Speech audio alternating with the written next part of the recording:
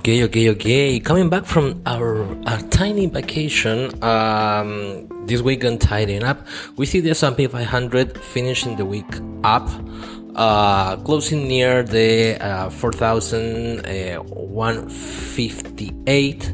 And remember that the S&P 500 are the fifth 500 biggest companies in the US. We see also the Nasdaq closing really high also. We see the Nasdaq closing near 12,017 more or less, and last week was almost at the 12,000 mark. So it's been a really good week, a recovery week, in which the US closes this 7 week of downside. Everyone, a lot of analysts are trying to say that this is like the bottom of all the of the craziness and the uncertainty that we've been seeing in the market, mainly explained because of all this big soup that is happening in the markets right now. When you have a high inflation, you have war, you have recession fears. So what's going on and what did change during this week? The big thing that they change, and as for new investors that are hearing this podcast, one of the things that markets fear the most is uncertainty. If you see a clear path of where the business is going for the next couple of weeks, it's gonna be normally a good thing for the markets because they know what to expect. So this came with two big pieces of news. One was the World Bank forecasting an increase of 20% of food prices, mainly because of the war. We've been talking about in the last weeks that the importance of the war is mostly the wheat and oil. Oil is very important for food because it's used as a transportation fuel, and wheat it's everywhere. It's in your bread, in your pasta, in your pizza. So it's very important that this stop.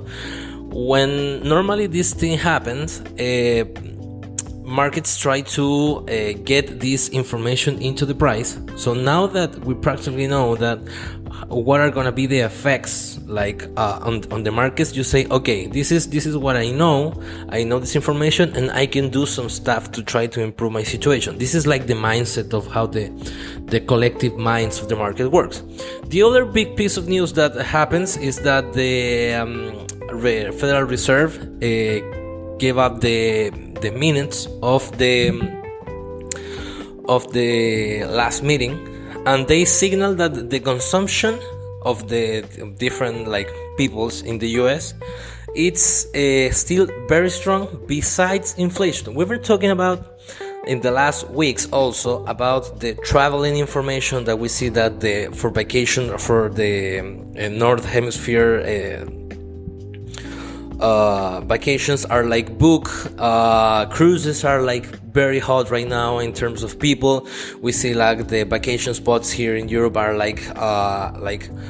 very high. You see that especially with the currency, you see that the US and the euro are practically the same for the first time in 20 years. So it's very cheap for the US people to start spending money everywhere without getting this concern that they're losing a lot of consumer power. The other stuff that happened that create this feeling of uncertainty, which is a bad news but at the same time is good.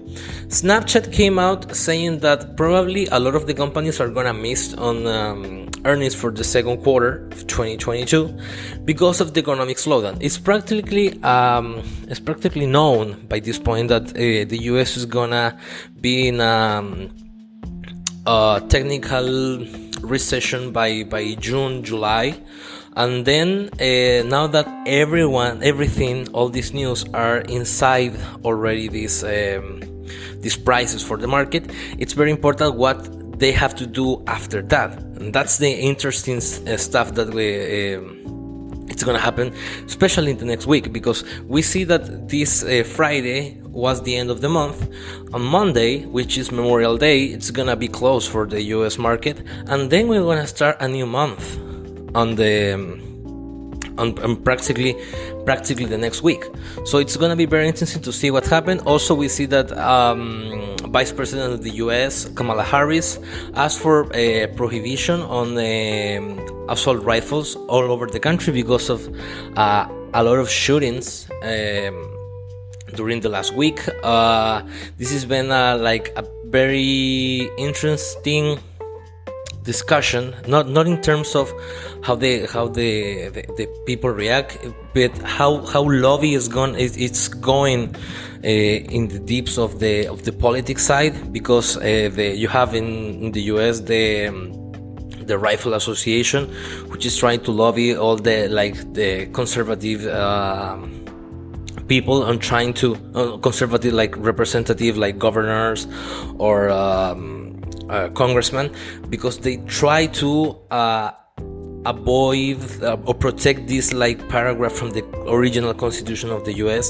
So it's gonna be interesting to see if these new shootings start doing some stuff, because there's been a lot of shootings, but this is the first week when you see massive shootings in this administration of Joe Biden. So we have to see what are gonna be the political implications on this. Probably there's gonna be a lobby to try to avoid this stuff, but you never know what happened. In Europe, all the eyes are put in Finland and Sweden, asking for the NATO application. Turkey is still opposed to the idea of Turkey and Finland and Sweden joining NATO. Remember that for Finland and Sweden to join NATO, it has to be unanimous voting. So it's interesting to see what is going to happen after that. We also see that as I told you before, a lot of the importance of the war stopping soon, it has to be with wheat and oil. We also saw that, for example, McDonald's is selling all the businesses in Russia. Starbucks is also closing all the businesses in Russia. So Russia is getting as I told, the finance and the markets as a weapon. It's been a very sharp knife, especially for the Russian economy. But there is still one loose end, which is that the European Union need $1 trillion to ditch all the Russian oil. So you still have this dependency from the European Union to Russian oil, which is gonna get Russia still leverage to try to move some strings. We also see, for example, that Zelensky said that in terms of the war, the Donbas area is almost all destroyed. We see that there are there is a bit of a stalemate in the Kiev region, when you see a lot of more calm in terms of going back to what it was. I think Russia is getting is running out of resources to fund this war. So it's gonna be interesting to see why this is going on. We also see, for example, in China, we see in moving to Asia, we see China start reopening again. We see a more controlled environment in terms of the zero COVID. Shanghai is almost reopened, and we also see this interesting news about Hong Kong, when you see that a lot of Hong Kong residents are moving out. Mainly because you have this pressure from Hong Kong, between China and Hong Kong. We also see COVID restrictions, so companies from Hong Kong are moving out, especially to Singapore, Dubai, Japan, South Korea, and Thailand. You see also that the zero COVID policy almost is not working in the China territories. So it's gonna be interesting to see how business are gonna change after this wave in Asian markets is finished. Finally, we talk about the crypto market. Crypto market keeps in a very itsy bitsy environment. Bitcoin, it's trying to hold 29K, but we still see, especially a lot of big altcoins getting a lot of pain. And we also this week saw the relaunching of the Luna 2.0, which it's the thing about this Luna debacle that we saw in the last days is mainly about uncertainty and how you're gonna respond for all the money that got lost. So I think that's one of the issues that the Don Kwon, which is the guy behind Luna, is gonna have to deal with, because mainly there is a thing about trust and about how you're gonna handle, like how you're gonna regain confidence. And I think confidence is a very strong word in traditional markets that I think the crypto market is not like fully understood yet. So we have to see how it's gonna happen. In terms of sentiment, Bitcoin is like there are people that already said that we are in the bear market, in the long winter of crypto, which is gonna last at least 2 years. So we have to see if there are gonna be like big movements. We start to see decoupling between the S&P 500 and Bitcoin. So it's gonna be interesting to see the next weeks and see what is going on. So have a nice week, and we're gonna have a new episode on this next week. So see you there.